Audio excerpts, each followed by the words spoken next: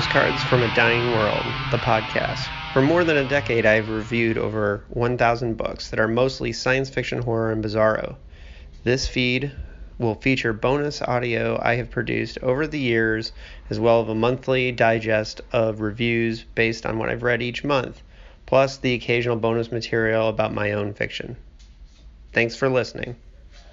All right, joining me on Postcards from a Dying World, one of my favorite people in the publishing industry, my longtime editor and publisher, Rose O'Keefe of Eraserhead Press. But she has published so much. The amount of bizarro fiction that this woman has put out into the world is super awesome. I hate to start on a depressing topic, but I did want to put a shout out in this episode to a person from the Bizarro community that we lost in the last week, and that's Teresa Pollock. And I hate to start on a sad note, but she was so important to the community because she was one of the best and most vocal fans of the Bizarro movement. I only really knew Teresa through social media, as most of us did. But I know I just wanted to put that out there. But welcome, Rose. I'm sorry to do it on that note, but it's really great to have you here. Thanks, David. Yeah. No, I think that's really nice. I too would like to send my sympathies out to all the friends and family of Teresa. That was really heartbreaking news. I was, friends with her on social media as well, and she was actually the first person to ever send me personally fan mail. Like usually people send fan mail to the authors that I publish. And so that was really special to me. She sent me a handmade card and everything. And actually tomorrow in Portland, Constance Ann Fitzgerald has put together a memorial at Laurelhurst Park. So we're going to do that for her. Yeah, that's beautiful. Well, yeah. and I think that shows a level of awareness of the role that you play in this movement. And you said, yeah, normally it's the authors that get the letters, but I know your authors and the people that you've published know how much hard work you put in and have put into the community. Where did your love of reading and fiction start? Like, how did you fall in love with books and reading in general? Well, I remember the exact moment, David.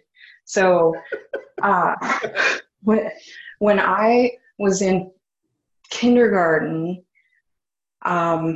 my friends and we had a carpool, so the moms would share the duty of taking the kids to school every day. And so I would always ride in a car with all of my group of friends, like 5 other kids, and most of them were a year older than me. So they were all starting to read before I knew how to read. And there was a game that they would play on the way to school where they would read out the billboards or the signs of the shops that we were passing by. And I was so jealous of their ability to identify those words that I started memorizing what they were so that I could play the game too, because it was like whoever could read it first. So I would seem like I had read it, but it was really that I had memorized where they were, and I was calling them out before anyone else. But it gave me this hunger, like jealousy, drive to like, I wanted to learn to read because I knew that I was just faking it. And so I was at school and they gave us those Dick and Jane books. Seriously. It was Arizona, and toward the end of the school year, they let the kids sit outside and we had quiet reading period. It was like 15 minutes or something. So you could sit in the grass and you had your Dick and Jane book and the sun was out and it was always pleasant. It was like my favorite part of school. And we would all just kind of look at the pictures and stare at the words, and they were trying to teach us to read, and I knew the alphabet and everything. But I remember one day sitting in the sun outside in the grass and looking at that book, and then suddenly, like in a flash, it all became clear. I suddenly could read it, and I could read every page, and I could read any other book that I picked up. It was really weird. So it was a really super memorable experience, but from that moment, it was like I had unlocked a secret code, and now I had access to any type of information that I wanted. And I got really into, I mean, before that, I was already into storytelling through, visual media and audio, what do you call it? Oratory. No, anyway, the word's not coming to me, but I'll let you flounder around with that a little bit, but yeah, cool. I'm I'm still having my morning coffee. So that's my story about how I got into reading, and I never stopped. And it was one of those things where my parents were they were pretty aware of what type of media that I was consuming. They limited how much TV I could watch each day. I had an hour. I could choose one thing on PBS. That was the only station I was allowed to watch. And but books, I could read any book I wanted. So that was where it was at. yeah, my father established that rule with me when I was young enough that I wanted to have books, or I wanted anything that anyone was going to spend money on. So when he said, "I'll buy you any book if you can prove to me that you read it," I was like, "I want that one, that one, that one." And you know, it might have backfired on him a little bit, but that's how I became a big fan of Isaac Asimov when I was way too young to understand most of the concepts that were there. But Yeah. what I think is cool, because I know a little bit just from watching fun stuff that you post on social media, that you have really interesting parents, and I think that a lot of those of us who come to this have really cool like parents that encouraged us in cool ways. Um, my father's a political scientist and really into ideas and reading, and so that's how it happened for me. But can you tell me a little bit about how, because you mentioned a little bit about your parents encouraging you, but maybe go a little deeper on that, because I think that's really interesting I'd for. be happy to, because I was just thinking about that. My parents were both elementary school education, and they were both teachers. So they were really into being parents. And when I was born, it was like they had prepared to have a child. I was like their big project, so they were really into parenting. And they were also, uh, kind of coming out of the hippie movement, and they were practicing transcendental meditation, and they were eating all natural foods, and we were vegetarians, and they taught me to meditate when I was 4. And yeah, they were, like I said, they were kind of really trying to uh, control what I was consuming, because they were aware of the effects and influences that things can have on young minds. So they wanted to feed my mind with nurturing things, which, I mean, as I've grown up, it's kind of interesting because I have very like rosy colored view because of that sort of upbringing. And it wasn't until I got older that I really had to learn how to embrace the dark side of things and to not walk away from negative, seemingly to the new age negativity, and Right. that was even things like wearing black. I mean, you look at me now, I'm wearing all black, so clearly like I was a rebel. But I have this interesting mixture because of being so kind of censored in that way. It made me more curious to explore all of those taboo things. And it wasn't taboo in what you would traditionally maybe think, because, it was things like eating meat. Oh my gosh, which that's, I'm on that page. you have your own personal views about how dark that is. Yeah. um, there's like those kind of horror and stuff. I didn't see my first horror film until I was in 4th grade, and it was at a sleepover, and we watched Carrie. That was the first horror film that I saw. And I remember because we were all so scared that nobody could keep their eyes open to see the ending. Like the ending happened with a hand coming out of the grave, they were at that last like jump scare shot. And we had to rewind the video and see what happened again, because we all looked at each other and said, "What happened? I don't know, it's too scary." Yeah. Well, I'm always interested in everybody's parents because I always think it's such an important thing. I remember many years ago at BizarroCon having a conversation with John Skip where I went really deep to asking him questions about his parents. And it was really funny because John at one point was like, he's like, "Hey, man, I'm really excited by how interested you are in my parents." And I Oh, that's so cool. I do think that, understanding people's ancestors helps understand them. yeah, Um, yeah, my parents were super cool. I've just always found that I just know what an impact, my parents had on me. So I'm always when I'm around an artist or a writer or somebody who's really interesting, if they for whatever reason give a kernel and mention it, it's always a something that I'm always like, oh, that's interesting, and kind of go down that route. And I know your father is kind of walking the earth like Kane from Kung Fu at this point. Yeah, Really he's awesome. amazing. Just a world traveler. He lives all that he owns is what he keeps in his backpack, and he lives a pretty nomadic lifestyle, just exploring small towns around, India and Mexico and Thailand and wherever he feels like going.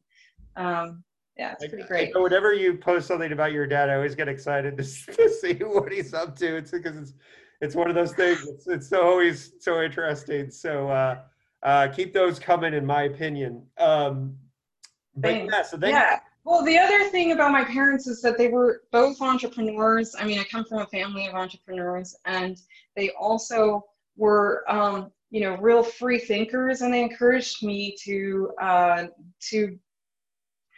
pursue whatever it was that I wanted to. They were teaching me values of kindness and of generosity and truthfulness and all of that, and that has served me well. That kind of my stepdad, he's an architect, and that also influenced me because I learned at a young age that someone, he would drive me around town and show me the buildings that he had designed, and it really struck me that everything that is existing, that's man-made, first started in someone's imagination, and that's how things happen.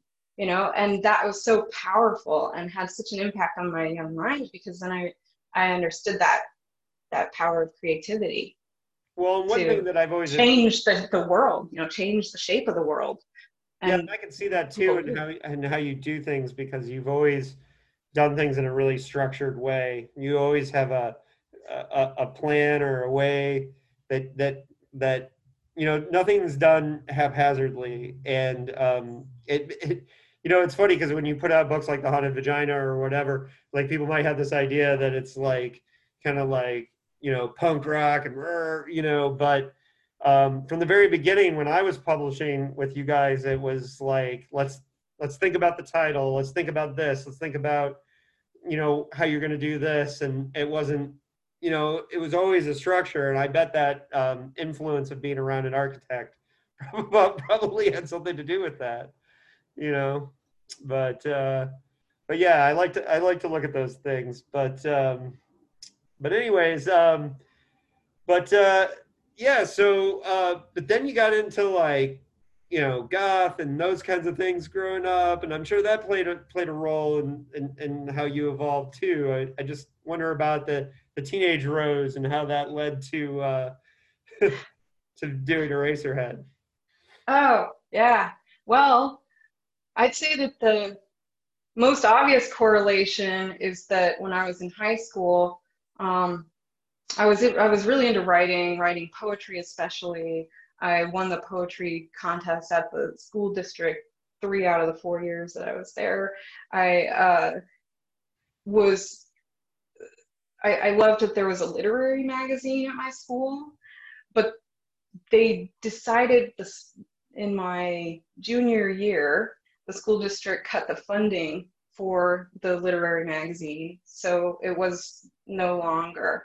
And so what I did, I asked the school if I could make the literary magazine an independent study project, because there was an elective called independent study. So you could take that elective instead of like PE or art or something, and then you could choose your own independent study path. So I asked if I could do the literary magazine as my independent study, and they thought that was a cool idea. So I chose that project and did it my junior year and edited it and published it, found a way to like raise the funds to get it printed. And then I distributed it to the whole school district. And the school was so impressed that then they brought the project back because they realized that students were still interested and that it was something that was valuable. So that was kind of my first taste of what it was like to be a publisher, I guess. You know, having that vision and then figuring out a way to put it together and get it out there to people. And yeah, I was involved in all of the various types of alternative scenes of punks and weirdos and goths and hippies and, you know, all of that. And I was also a really studious person, so I didn't party at all in high school. I was totally straight edge. I, you know, got straight A's. I graduated fourth in my class and went to Smith College after that. You know, like I was a pretty serious person. So yeah, the things that I would get in trouble for, I ditched PE once so that I could work on my AP history report in the library. And they caught me in the library and sent me to the principal. And I looked at the principal and was like, are you seriously going to tell me that going to PE today was more important than studying history? Like, and he just laughed at me. He's like, don't do it again. Well, yeah, that kind of, all that makes a lot of sense, seeing the ingredients that are under the surface. I also, along with the parents, the other thing is the community that you grow up in. Bloomington, Indiana, my hometown, is a huge part of my DNA. And like how I turned out to be the person that I am. And you grew up in Arizona, which I don't know a lot about Arizona, so I don't know how much, but I'm sure the heat forges everyone there to a certain degree. Oh, I love that metaphor. Sure, hell yes, it did. That place is hot as fuck. I can curse, right? Yeah. So it's hot, and I hated it there, especially as a goth that wanted to wear all black and like never show my legs, wear fishnet stockings and like, you know, full makeup and everything. It was, I would just melt in the summertime.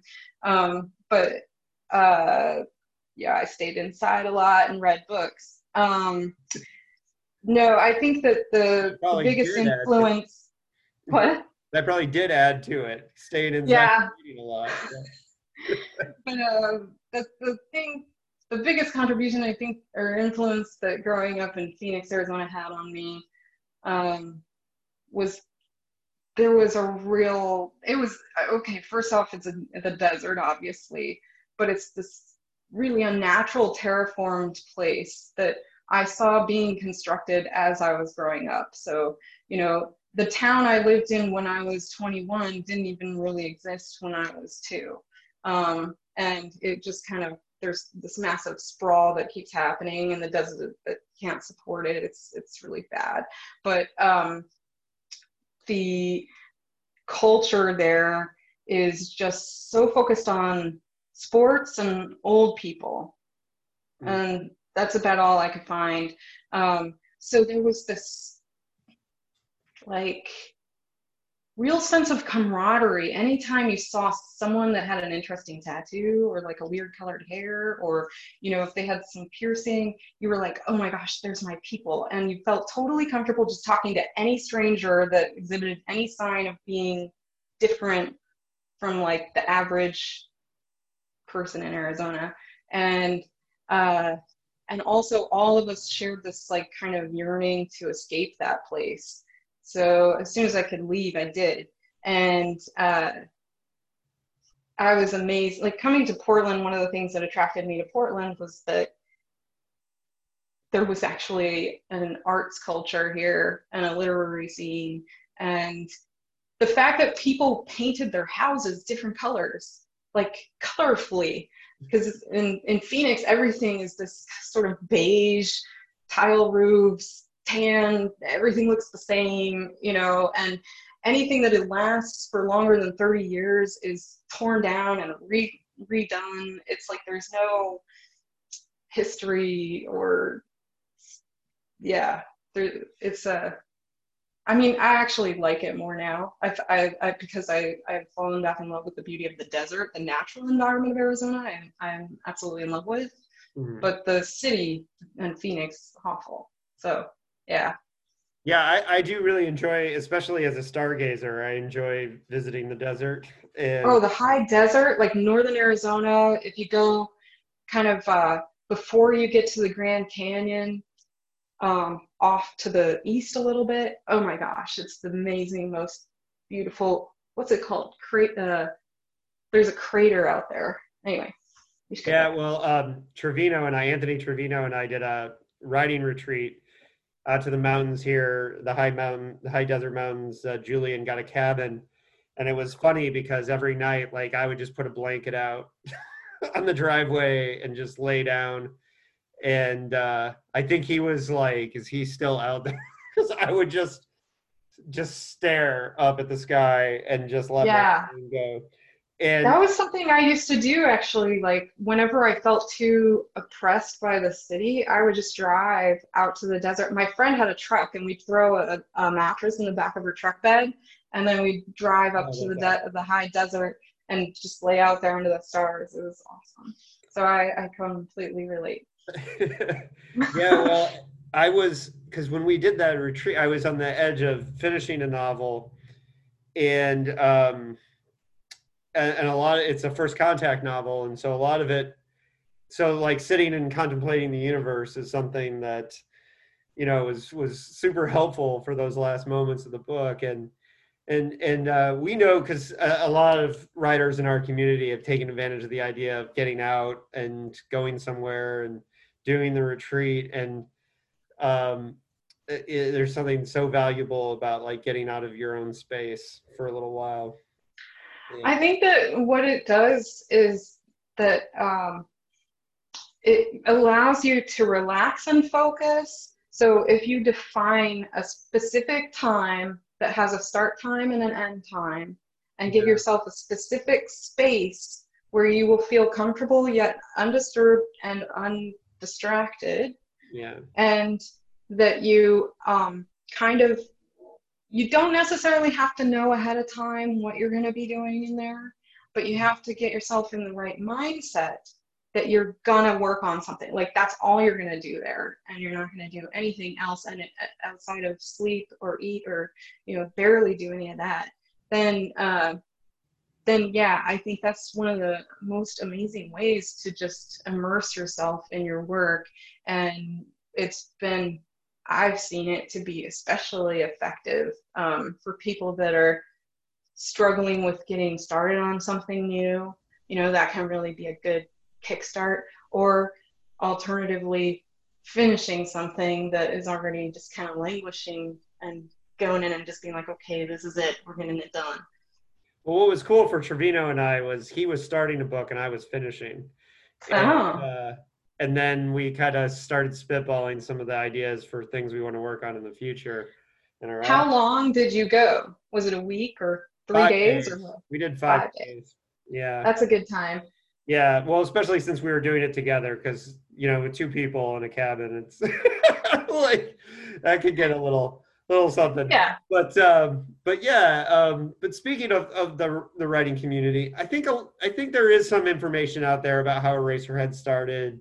There's been, especially, I there Yeah. there is some knowledge of that there were a collective of different publishers and writers and things that kind of came together, and you kind of coalesced them in the beginning, and there were definitely, it wasn't just you, there were other publishers and in the beginning. But um yeah, I don't, maybe we should review that a little bit. But like, how did the idea to take publishing, as a step forward for you happen?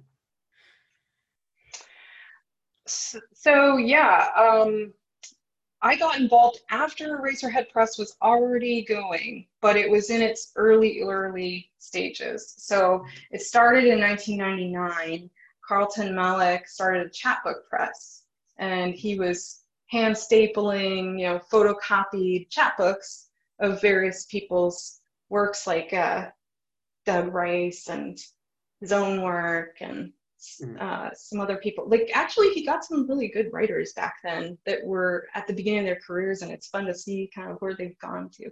But and he would design the covers. It was just kind of like a little passion project to get work out there, and it was back in that kind of late 90s punk era where the internet was in existence, but things were still sent through the mail. So you had a website and it'd be like, send me $3 money order and I'll send you a chapbook, that kind of thing. And then there was in 2000, six writers came together. Carlton was one of them, and they formed the Eraserhead Press Collective. So that was there was the chapbook years, then there was the collective. And the idea there was that it was 6 authors. They were going to publish 6 books. Each book would be edited by all the other 5. And then they would publish them on sort of an umbrella platform called Eraserhead Press. And they would share all the profits. So the person that wrote the book would get 50%. And then all the other people involved got their 10%. And then the concept was that they would all help promote each other, and they would help, they had helped edit it, and it was kind of like they were all invested in all those 6 projects, and then the concept would be passed along to kind of the next wave of 6 that wanted to do it, and that's how it was conceived. The execution of it, 6 books were released.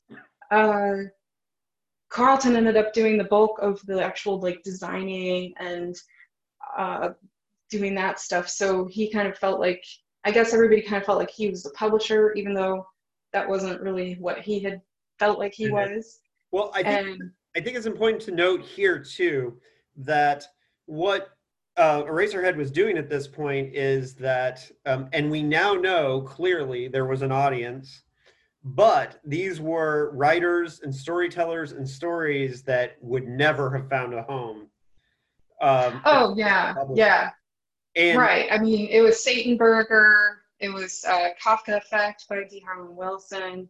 It was a few others, and they were things that were falling outside of any traditional publishing format or forum, even small presses. Nobody was touching this kind of work at that time. And so that's the heart of DIY and why that stuff happens. It's like you want to see something exist in the world, so you make it happen, and that's why I kind of connected with that whole group of people too, because that's the spirit that I come from. So I was seeing what they were doing, and I really liked what was happening there, what the books were, the energy behind it, the concept of the collective appealed to me. All of that was great. But yeah, there was no leadership involved in that, and it's a bunch of artist egos struggling with each other, and that can get messy. It's not like there was anything bad that happened, but it was just kind of a chaotic, like someone needs to kind of be the engine there, And so I stepped in at a time when it was needing someone that had those skills. And it was about to just kind of fall apart because it didn't have that, but I thought it had potential. I thought, hey, this Eraserhead Press concept, these type of books, there's something to this. Like if this keeps going, it's going to attract an audience. It's going to get big. Like I know there are readers that want this stuff. And so I started getting involved in making that happen. Now, for a second, we know what happened, which was that you guys found readers, you found a niche, you found a market, you found people to go to. There's hundreds of titles. It's really incredible thing. But I want to look at this on a personal level for you. Whatever direction you felt like you were going in your life versus like the commitment that you made to art, to artistic expression, and to doing this business, like, have you ever thought about, I'm sure you have, how different your life would be if you didn't have this connection to this art form and to these artists and to doing this, because you became a champion for and personally, because you published a bunch of my work, for a lot of us, you became our champion and somebody who made our dreams be possible. So, you know, I just, that on a personal level, take out the financial whatever, just how different do you feel your life is because of the commitment you made to the art? That's heavy. I'm I, sorry. I said it, asked it a really heavy way. yeah. Oh, it's a great question. It's one that gives me pause and have to think first.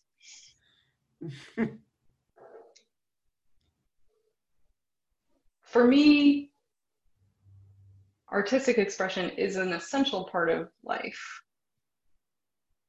And going the traditional route, which I did do, and I had a corporate job, and I was trying to pretend to be the type of person that everybody wanted me to be in that world, and had to conceal the parts of myself, my personality that were too weird for that sort of corporate structure, and to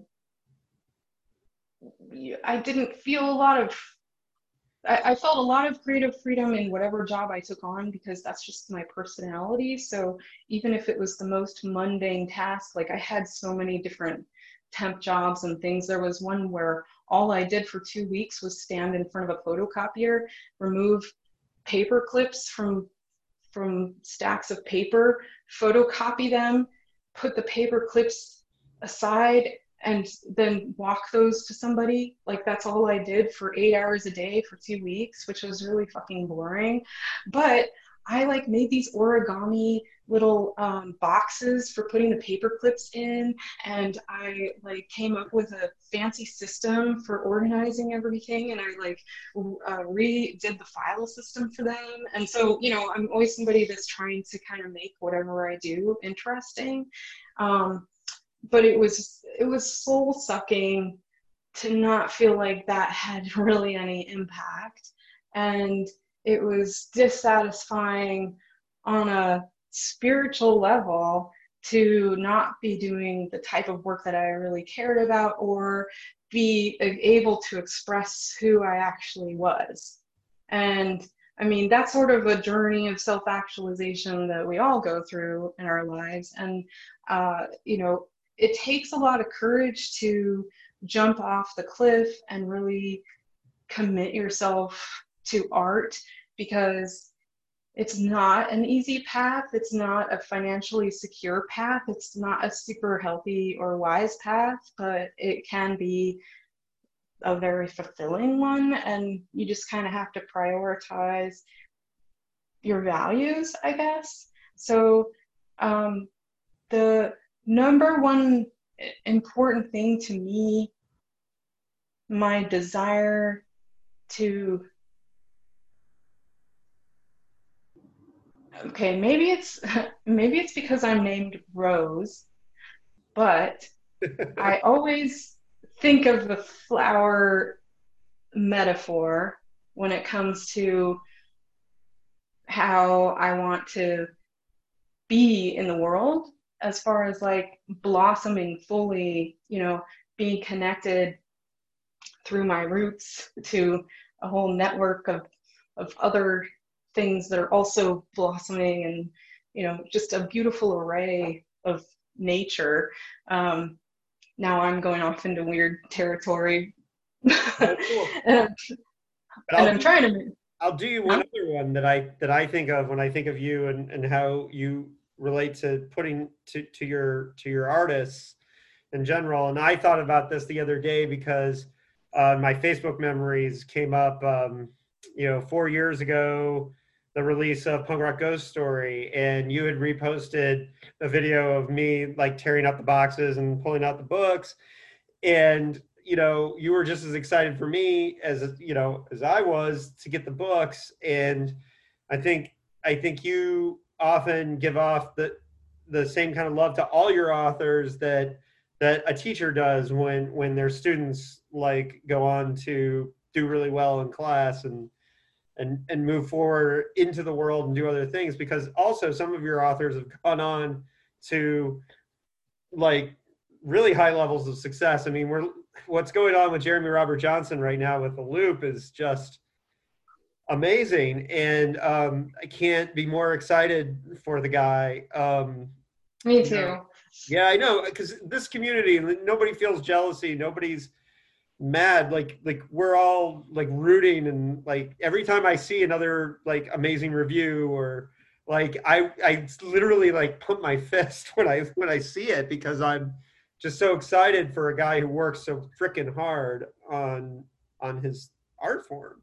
And I think that comes into the community and how everybody has like supported each other and looked out for each other. And so once Eraserhead got going and got moving, like you guys have put out an extreme amount of work over the years. That's been a lot of Yeah, hard work. Can you talk to over 400 titles. There's 384 of them currently in print.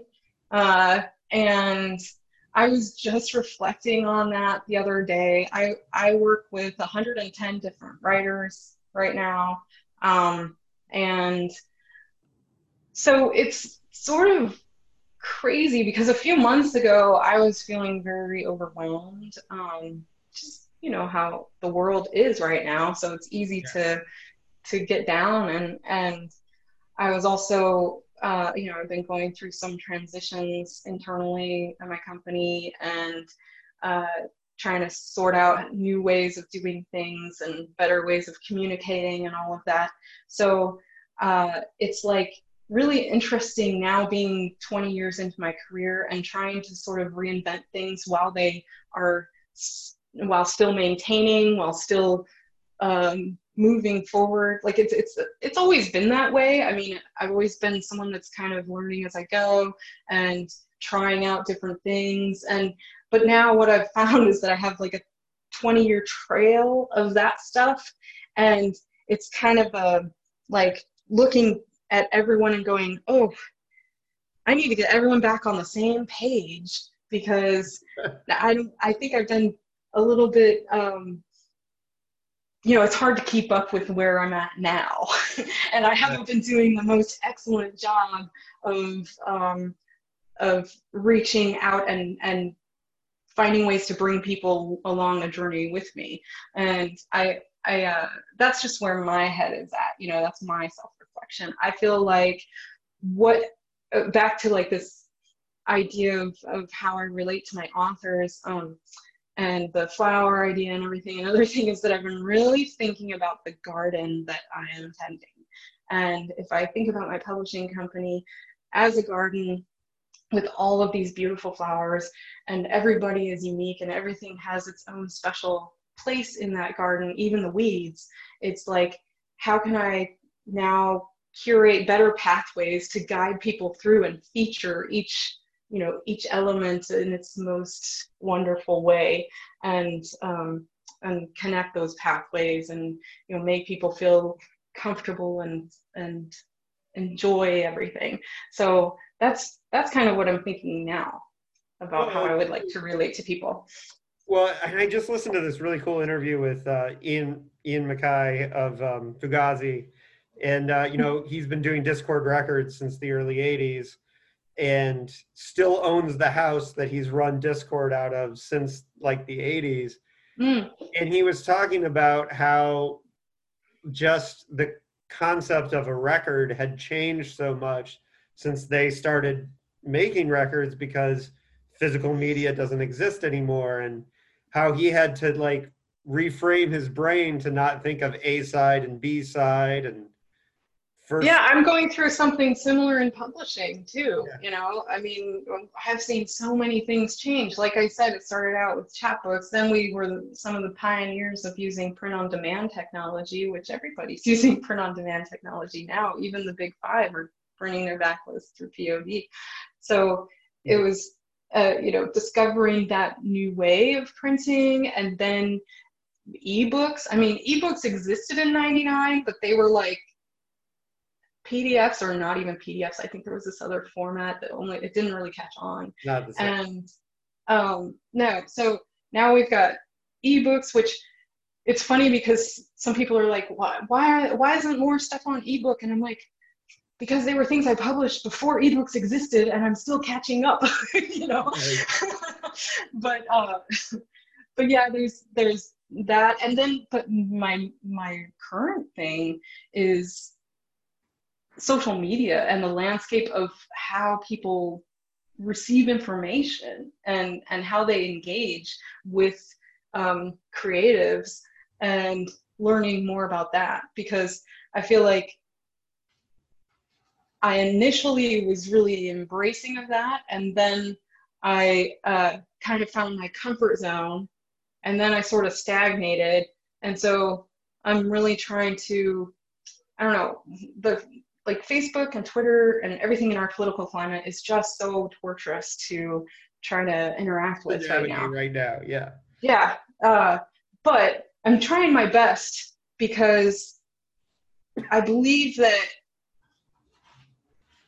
and you'll understand this as a fellow punk, no one gives a shit, you know, no one gives a shit.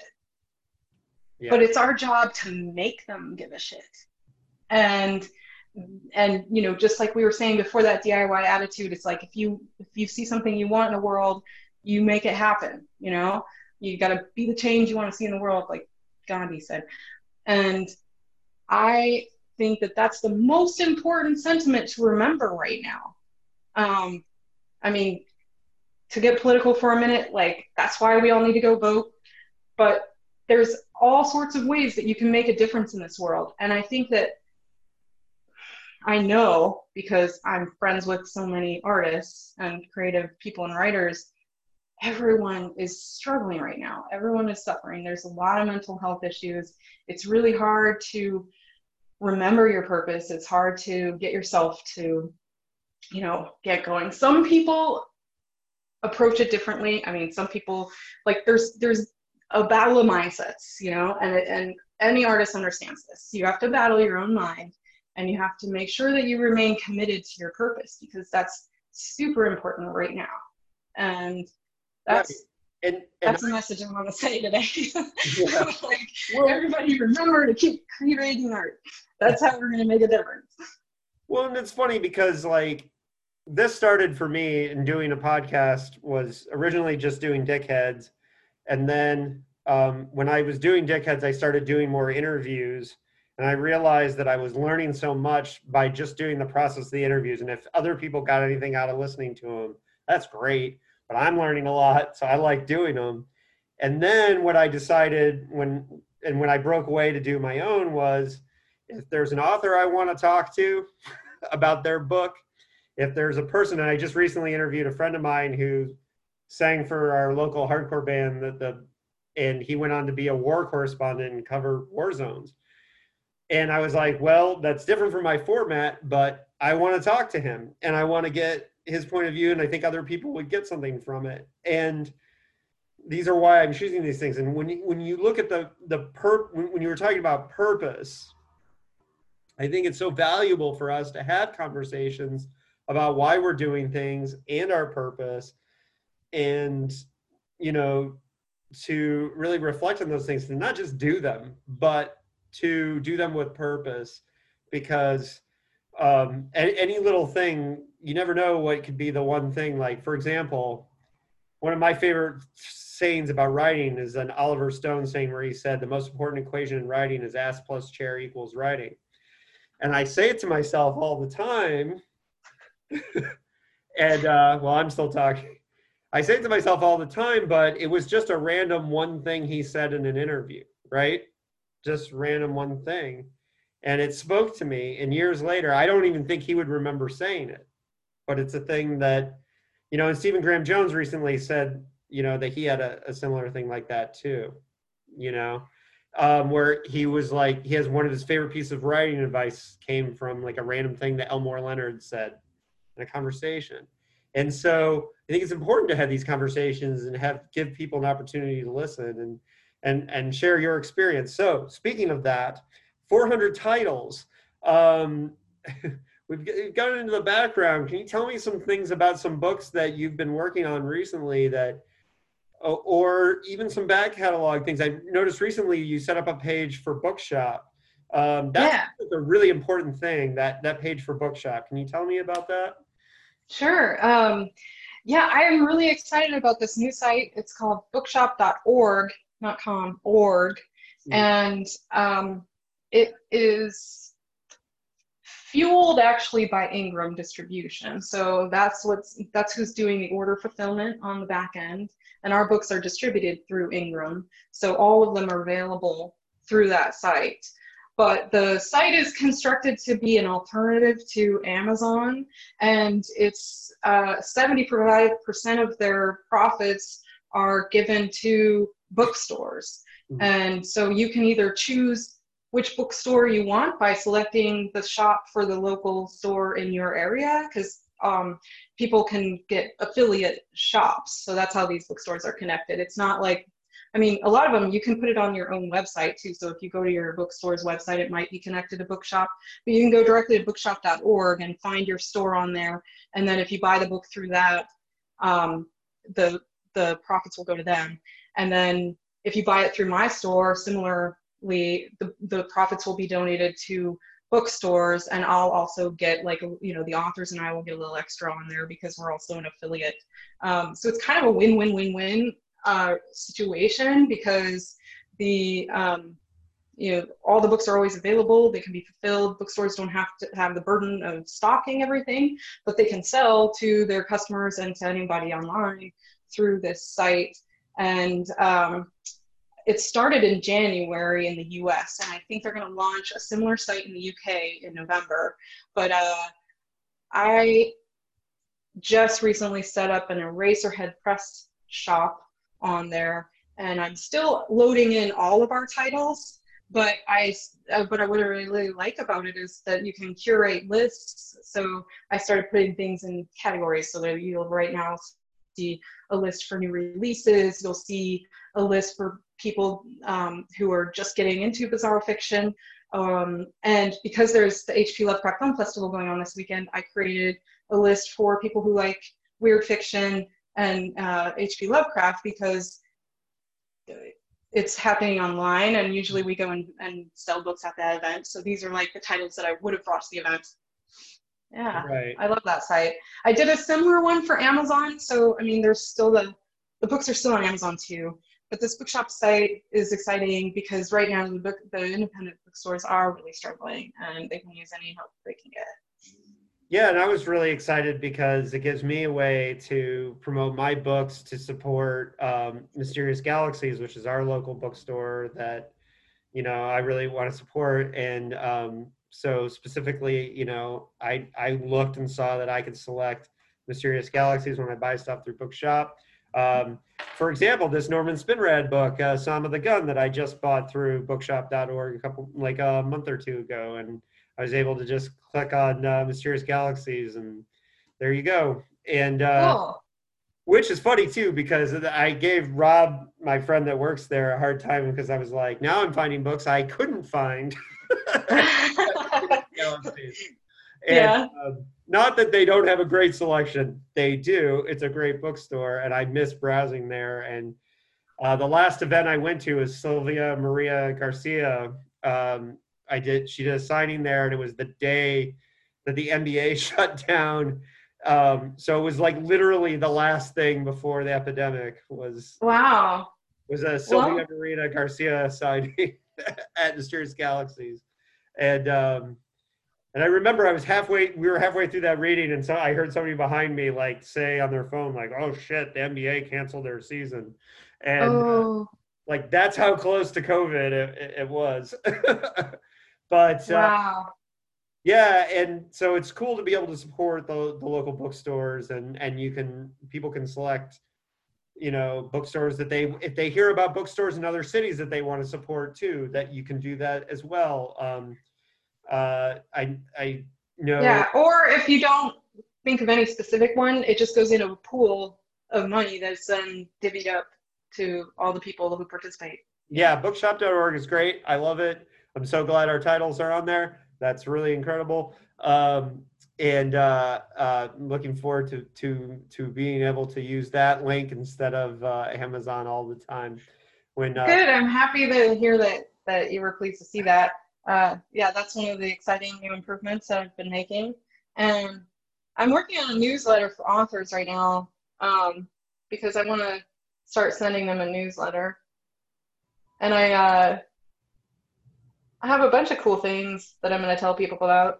Another thing is I rented a new office space. That's where I am now. It's not decorated yet, but it's really great to have an office again. You remember my old office, but then I got rid of it when I broke my ankle in 2017. To I couldn't walk and wanted to save money, so I ditched the office to do that. But then I never got it back until this year. For the last 3 years, I have been working out of public libraries, which has been great. I love it. There's 2 in particular in town that have been super comfortable for me. I'm able to find a spot every day. It's like free internet. All the, libraries are wonderful, especially when you're a book publisher, because I'm so inspired. I mean, when I'm designing a book, I have endless resources in front of me, so I can just randomly pick books off the shelf and check out their designs if I want tips on fonts or whatnot, and also one of my habits was that I would go each day, and the first thing I would do would just randomly walk the shelves and grab like 3 or 4 books that jumped out at me. I don't know, I had no logic to it. It was just like intuition, and I would sit down with them and kind of page through them and see what sort of information the world had for me that day. So I'm really sad that the libraries aren't open right now for me to be doing that. And that's when I made the decision to rent a new space, because I really can't work from home. It's just it's too distracting for me. So. Yeah, I tried that. When I wrote a novella a couple of years ago that it takes place in the San Diego Public Library, so I wrote it there. And just as an experiment, I'm not sure I'm happy with the the finished book, but I had a lot of fun writing it, and it was really interesting writing the book in the building where a bulk of the action took place. And so I had the experience of working in the library, and there was definitely pluses and minuses to that. Well, it really depended on what library I went to, some of them were better than others. But like there was one in a smaller town where it wasn't very busy, and the librarians became like my coworkers, like we made friends, and I'd say hello. We like chit chat over a cup of coffee, like catch up about like new releases and stuff like that. I don't know how to display books. We'd get nerdy about stuff. So I kind of miss that. You would love the San Diego Downtown Library. Is 9 stories and has a sky deck. And a rare book, and I would always work on the 9th floor in the rare books room. And, yeah, that's not cool. Yeah, it was very cool. But the other library that I loved was at a liberal arts college here in town, and I'm not even going to announce where it is because it's so super special that I don't want anyone else to know you can go work there without being a student. I'm guessing I know which one, but I'll let you keep the secret. But I could be wrong. But anyways, so the Portland community has been really, the Bizarro community in Portland locally, like at least when I lived there, I know like we would meet from time to time. We would have gatherings. We'd like not just for BizarroCon, but just hangout sessions, and it was always a really cool community and fun thing to be a part of. And I think that community feeling is something that comes through in the way that the books present themselves, because they're not just a catalog of titles. It's a community, and I think that's obvious. And I don't really have a question there. I just really wanted, for one thing, I just wanted to put that out there that it is real. That is a thing that exists. Portland's not perfect. There's pluses and minuses to it. Uh-huh. There's things I miss about Portland. I'm still repping. But yeah, and I'm repping your hometown. that's right, you are. And but the thing about it is that community now is so hard to come by because we're in this pandemic situation. We have to do it through Zoom and all that. How have you been? You said you've been thinking about this. Do you want to give us any spoilers, or you want to hold on to those ideas till they're ready? That's a good question. Let me consider. What I will say is that it's been tough, dude. Like, we have, okay, first of all, we have been staying in touch. I mean, our first actual gathering of the Portland people since this quarantine happened is tomorrow at the Teresa Pollock Memorial. So that's an interesting time to gather, but we're just going to wear masks and stand in the park, you know. We haven't really done any online things. I've been talking to people individually. So where I'm at is that, like, when the lockdown first started, I really went internal and focused on my domestic life. Like, am I going to be able to pay my bills if shit goes crazy in the next few months? You know, I'm not going to be able to go shopping. So how am I going to organize my menu? Which things I you know, I started focusing on home projects. I reorganized my pantry. I like did some home fix it up things and it was like I couldn't even wrap my head around publishing. I was actually planning BizarroCon like the weekend, but I was about to announce dates. I mean, actually, there was a few people that heard the dates because I'm like, hey, does this work? Does this work? And then I was like about to sign the contract with Edgefield. It was for November dates. And I'm like, I just didn't feel it. And this was before they had actually canceled things, you know, like before the NBA, before all that. And I wasn't sure. There wasn't any like real guidance there either. So I just had this gut feeling that I better not try to push it. And so we didn't plan a BizarroCon for this November. But I mean, my full intention is to get it back into the fall, because the last time we had one was in January, and that was the most BizarroCon ever. But like now is the time for taking care of our families and for taking care of ourselves and for taking care of our mental health and all of that.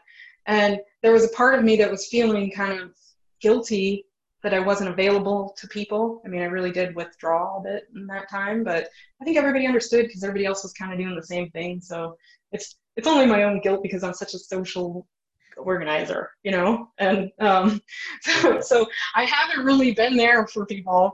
I am still here for you, but you know, I'm going through my own thing too. And it was really in July that it started really getting to me. And I had forgotten how to socialize. Like I was feeling social anxiety, which is not me. I'm a very extroverted, friendly person that has no problem talking to people, but I couldn't do it. I like couldn't even write an email because I was like thinking everybody hated me. I mean, it was just this weird psychosis, right? And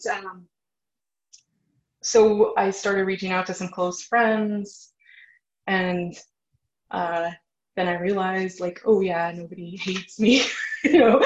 And then it's like, like I was like, they're not talking to me, they don't like me, you know, that stupid thing. And then I'm like, wait, you're not talking to them, just give them a call. So I did that, and then I reached out to some people I respect in the industry because I was paying attention to industry news and obsessing over sales and really worried about, you know, the future of our economy. And I'm self-employed and I make my living completely off of publishing books. So, I mean, this is like real fucking big deal to me. And but it was all cool because I just focus on coming up with a plan. It really made me think seriously in ways that I needed to. And also I had to really dig deep because, like I was saying before, you got to get in touch with your purpose to make it through this kind of time. So where I'm at now is really, I'm more in love with my job right now than I have been in like a decade. And things are doing really well. Our sales have actually increased, which I don't know if that's just due to people staying at home and reading. And if you are, thank you, or what. But it is inspiring to see things kind of get a little bit of a boost. I am focusing on a campaign this month called Bizarro October, and we're going to be just encouraging people to read and write Bizarro fiction. So that's part of the thing that I'm sending in my author newsletter. I know it's like the third, and I haven't told everybody all the details yet, but my idea there is just to, in whatever ways that you can, get out the word about Bizarro and kind of like bring some more community spirit back to life, because I'm writing out, you know, like I said, I was withdrawn before, but now I'm like, okay, let's come back to life. Let's reconnect, because I don't know about you. I mean, maybe that's how you're feeling too, because we're talking now, but it's like, I just am starved for connecting with people right now. So thank you. Well, I can say this. I did sense your energy recently, and like I could sense just through online stuff that I could sense your energy feeling really positive and moving forward. And it's funny because you know, it can be any kind of, you know, the pandemic I happened to just start a novel that I knew was going to be my longest novel ever right before it started, right? And so I was so focused on the book that the first, like, I wrote 40,000 words in the first 2 weeks of the pandemic, and I was just like, oh, can't go out? Okay, I'm flying. And because this is my first attempt at a kind of mainstream hard sci-fi novel. And it was funny because even though it has nothing to do with viruses or pandemics, it was greatly affected by the times that we were in. I had outlined this book 5 years before the pandemic, and in the outline, I had a scene where a character is going into a grocery store and finding empty shelves and like looking for things. And it was funny because there was a scene in the book that got totally inspired by the fact that the day before I wrote it, I went into the grocery store and the only pasta on the shelf was kale pasta, like in the corner, right? And so then, like, I outlined this scene 5 years earlier, having no idea that now I'm going to add this detail about the kale pasta because I'm living it. And the book became much more of an exercise in talking about partisan politics than I ever imagined, you know. And I recently did an interview with Josh Malerman, and he was talking about how he could not have foreseen when he wrote Mallory, the sequel, that the debate over whether to wear the blindfold or not would be such an allegory for the masks in our world. And like, he just was not seeing that coming, right? Fascinating. Yeah. And all of our perspectives on the pandemic are individual, but we're having I think now having this ability to communicate and to talk about things, we can, like, you know, I think we're going to start to see how it's affecting our art and in interesting ways. And it's funny because people don't want to write about it directly. I know everyone's like, every book takes place before 2020 right now. And I understand that. And I just decided to write another world. But, you know, we now have this chance to bring people back to our community and to, like, say, like, here's the books, here's what we're doing. And I know you just put out a new book with an author I hadn't heard of before. So can you tell me about this book? And yeah, I'm really excited. So the book that we just released on October 1st is called Captain Clive's Dream World, and it's by John Bassoff, and you would love him. He lives in Colorado, and he's a super cool dude.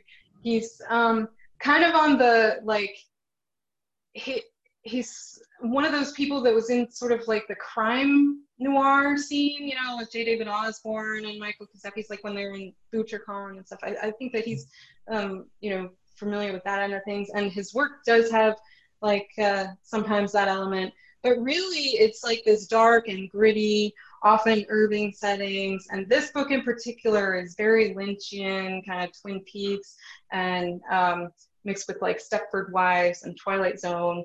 And it takes place in this small desert town that is constructed next to a former glorious theme park. And it was kind of inspired from his visit to Disney World, where he learned about this utopian vision, a vision for this utopian town suburb to be constructed next to, I don't know if it exists or not, but outside of Disney World. And it's like this company town, you know, that's all like Disney World-ish, but in real life town. And it's about this deputy that moves there and is he's confronted with the townspeople that are really not as you expect them to be. It seems like nobody ever sleeps. There's something creepy going on. Girls keep going missing. Nobody will help him figure out what's happening. And it has a lot of like magical realist elements, like the witches from Macbeth appear in it. And there's just strange, bizarre stuff happening. And John is such an excellent writer. I mean, the instant you start reading his work, you will trust his voice and know what a good storyteller he is, and just relax, and it's just fun rides. So it also has a lot of, as you were mentioning about like how we couldn't have predicted the political climate now, or some of the things that we're facing in the pandemic. I mean, the dystopian elements of this world are such an allegory for the political climate of what's happening in America right now, and like greed and consumerism and corruption and all of those topics are really a part of the theme of this work. So I think it's an excellent book. I totally recommend it to pretty much everyone. You don't even have to be a like diehard Bizarro fan. You know, it's great for science fiction readers. It's great for horror. Absolutely perfect read for October. Awesome. It sounds great. And sounds like one that our Dickheads listeners would probably enjoy as well. Yeah. Yeah. Did this come in the submissions process to you, or like that? Yeah, so I published another book by John Bassoff last year called The Drive-Thru Crematorium, which is a fun one too. And he submitted to me in 2018, I think was it. And it was just one of the ones that came through. I can't remember what it was that, I think it was the title that captured my attention, The Drive-Thru Crematorium. Yeah. And then I looked into him. He had already written something like 6 other books. So, you know, he had good experience under his belt. You know, I could tell he knew what he was doing as a writer. And then once I decided to accept his book and I talked to him on the phone, we just clicked right away. He's like a Jeremy or Cody kind of guy. That's why I say you would really like him, because he's really charismatic. He's a school teacher. Oh yeah, that's another reason why you may connect with him. So I would definitely say you should reach out to him, David. Yeah. Definitely check out his book, and probably I'm trying to bring as many writers as I can on the podcast, for beyond the fact that, you know, I believe in the bookosphere and supporting other books. Yeah. I believe in that karma. But I also just love the chance to learn. And that's one of the reasons why too. And people will notice probably they've gotten to this point in the interview, I've tried to talk less about who you've published, because I'm more interested in hearing about Rose, because we know a lot about the Carlton Mellicks, the Jeremy Robert Johnsons, the Cameron Pierces, because they do a lot of interviews promoting their books, and they do a lot of that stuff. And I wanted to get a flavor for, or I wanted everyone to get it, because I've worked with you and I know what it's like to work with you, but I wanted people to understand that, like, how well thought out everything goes behind the scenes with Eraserhead. And so moving forward, I suspect that we're going to see a bunch of really new and interesting, awesome projects so that people can follow along. Do you have any other books coming out soon that you might, or near future ones that you're working on? Yeah, I do. I had a whole list of them pulled up on my computer until I just realized it had shut itself off. So give me a minute to pull that back up. But yeah, I mean, I kind of pushed a lot of the books that I had planned earlier in this year back when COVID happened, because the future was just so unclear that I couldn't wrap my head around how to conceive of promoting a book or proceeding ahead. I had to focus on different priorities at that time. So I kind of told everybody, hey, if you don't mind, let's just kind of wait until we see what's going on. Well, and you never know what it's going to be, because sometimes too, like a random thing, like I know a couple months ago, because I don't get a ton of I don't get a ton of sales every month, but a month or two ago, I had just like this tiny little uptick, and I was like, oh, yeah. I was like trying to figure out what it was, and I was talking about wildfires, and I think talking about wildfires sold a couple copies of Ring of Fire, because I was saying like I think I was actually saying it's hard to promote a book about wildfires when these horrible things are happening. And then and that worked. Wait, what did you say about wildfires? And I don't. You never know what it is. Like, could be like the one thing that promotes sales. So we got that list going now, or? Yeah, it's back. So first off, I guess I'll take this opportunity to mention a few books that people might have missed that have just recently come out. And those would be Human Fish by Benjamin DeVos. And his book is one of the ones on the New Bizarro Author Series this year. And I know people always love hearing about the New Bizarro Author Series, which is our imprint for promoting work by newer Bizarro writers. And so his book is an awesome twist on the mermaid narrative. It's a dark Bizarro adventure of drug trafficking, interspecies romance, and the ghosts of our past that come back to haunt us. And then Snuggle Club by Carlton Mullick III came out this year.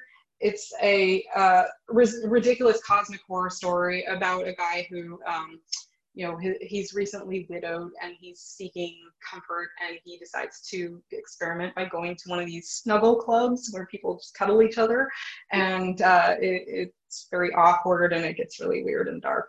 And then there's Hell of Death by Vince Kramer, which is a subversive Bizarro comedy about a group of teenagers who journey through the circles of hell. And it's very wacky. Like, Vince has a very peculiar sense of humor. So if you're, if you read the back cover description and you think it's funny, that's books for you. If you don't, then stay far away from it. The Little Punk Princess by Sarah Karasek, which is a dystopian punk rock fairy tale. She's another one of the New Bizarro authors, Sarah. And I think she just did an interview on the Bazan podcast, so you can learn more about her there. Hope that's okay to plug. Oh, yeah, please. I'm like, wait, I just promoted another podcast on this podcast. Okay, cool. No. I've been on Bazan too, so I like Drake, so please do. The Bad Box by Carlton Mullick is a YA Bizarro horror about a kid who, it's about fifth graders, and their teacher has a good box and a bad box. And if you, however you do on your tests at school or however you behave, you're rewarded by being able to stick your hand in the good box and receive some kind of wonderful magical award, like the ability to shoot rainbows out of your eyes or learn Japanese instantly or something cool like that. And then if you do poorly, you have to stick your hand in the bad box and you end up with something like crickets in your bloodstream or worms for arms, and so it's really bad. And it's actually a story about classism, about the struggle of overcoming oppression, because what's happening is the people that get the bad box are held down by the bad box and they can't succeed. And so there's this whole allegory going on there, but it's really a sweet YA story. And then there's Captain Clive's Dream World, which I just mentioned, by John Bassoff. Snap, Crackle, Fuck You by Simon Orey, who is another new writer, but you might be familiar with him because we've known him for years. He works for Starburns Media. He works on Rick and Morty. He runs a comic book imprint through Starburns and is a movie producer. So he's a really cool guy, and his book is hilarious. It's also about a theme park, but this one is where the park mascots are actually genetically mutated to become, so like instead of Mickey Mouse being in a costume, it would be, he's had cosmetic surgery to look like big mouse ears and stuff. Only this isn't Disneyland, it's Cereal Land. So all of the mascots are based around cereal, like the Toucan Sam and the Snap Crackle Pop people and stuff like that. His Dirty Portal, I always get that one wrong, oh my gosh, I'm sorry. His Dirty Little Portal by Luke Condor is another New Bizarro author series book where it takes place in a world where the only emotion that people can experience is sadness. And it's about a guy who discovers a portal to another dimension in the bottom of his coffee cup one day.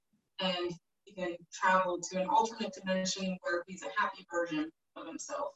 And he kind of becomes addicted to that experience. And then there's coming up also Echo by John Urbancek. And that one is a magical surreal story about a man who steps through a mirror into another universe. It's a love story. There's Widow of the Amputation by Robert Guffey, Robert Guffey is another one that you should definitely check out. I don't know if you've heard of him yet, but he's a college professor at school in Northern California. I'm forgetting which one right now. And he's a Clarion West grad. He's a really amazing science fictional horror bizarro writer, and his book, The Widow of the Amputation, is a collection of novellas, and they're all, each one is about a crime, and they're all weird. He wrote a series of articles recently on Salon.com that if you haven't read them, you might have check out about QAnon. He has a friend that kind of went into that direction with QAnon, and got him interested in learning more about what that is.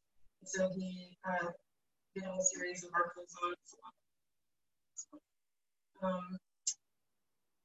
So those are like the ones on Eraserhead Press. I mean, I also have books coming on Deadite. But I don't know if I want to go down the whole list or where we're at with this. Give us some titles, but okay. I do need to wrap things up here a little bit because I'm recording a Dickheads episode in 25 minutes. So. All right. Okay. Can you hear me again? I heard you. It just was a little quieter. Give us the Deadite titles, and then and we'll wrap things up. Okay, so on Deadite, the main titles that I want to bring to your attention are Shapeshifter by J.F. Gonzalez that we're going to be reprinting, The Killings by J.F. Gonzalez and Rap James White. That one is a really important story to read now. Suburban Gothic by Brian Keene and Brian Smith, that's coming up. And Murder Girls by Christine Morgan. And Gush, Tales of Vaginal Horror by Gina Rinaldi. Whoa. And then, that one is exciting. And then the last title I'll tell you about is called Burn the Motherfucker Down. And that one is an anthology that we're putting together for charity to benefit the NAACP Legal Defense Fund and the Equal Rights Initiative. And it's being edited by Wrath James White and Andre Duza. And it's going to be extreme horror stories about police brutality and systemic racism. Wow, that sounds amazing. That sounds really cool. Wow, that's a really cool lineup. I'm super, I'm excited about anything Gina does. So you hit me with the new Gina title. I didn't know it was coming. So that's. I know. I've been kind of holding a secret because it's really an exciting collection of hers. It's all about, as I said, vaginal horror. Oh wow, wow, yeah. When she wants to go dark, I'm still recovering a little bit from Mother Puncher all these years later. But Rose, it was awesome to speak with you. I'm really just excited to spread the word about everything that you're doing, and we'll probably do it again in the future. I think this is really good for people to hear too, just because I think the other thing too is like all of us kind of had those struggles early on this time. Well, a lot of us did. I was too busy writing. I was too focused. But and that's the thing, is one of the things that's helped about doing 3 podcasts in addition to writing this is that I just have been keeping myself busy. And that works for some people. I know it doesn't work. David, it's like, what we have to remember is that when everything else is out of control, the things that we do have control over, and they're the only things that we ever have control over, are our own thoughts, our own words, and our own actions. So keep doing your thing. Like that's how you can make sense of everything. Absolutely, and you too. And I'll have links in the show notes for everybody for the bookshop page and all that. And keep up all the awesome work that you do. Thanks, Rose. Thank you. Thanks.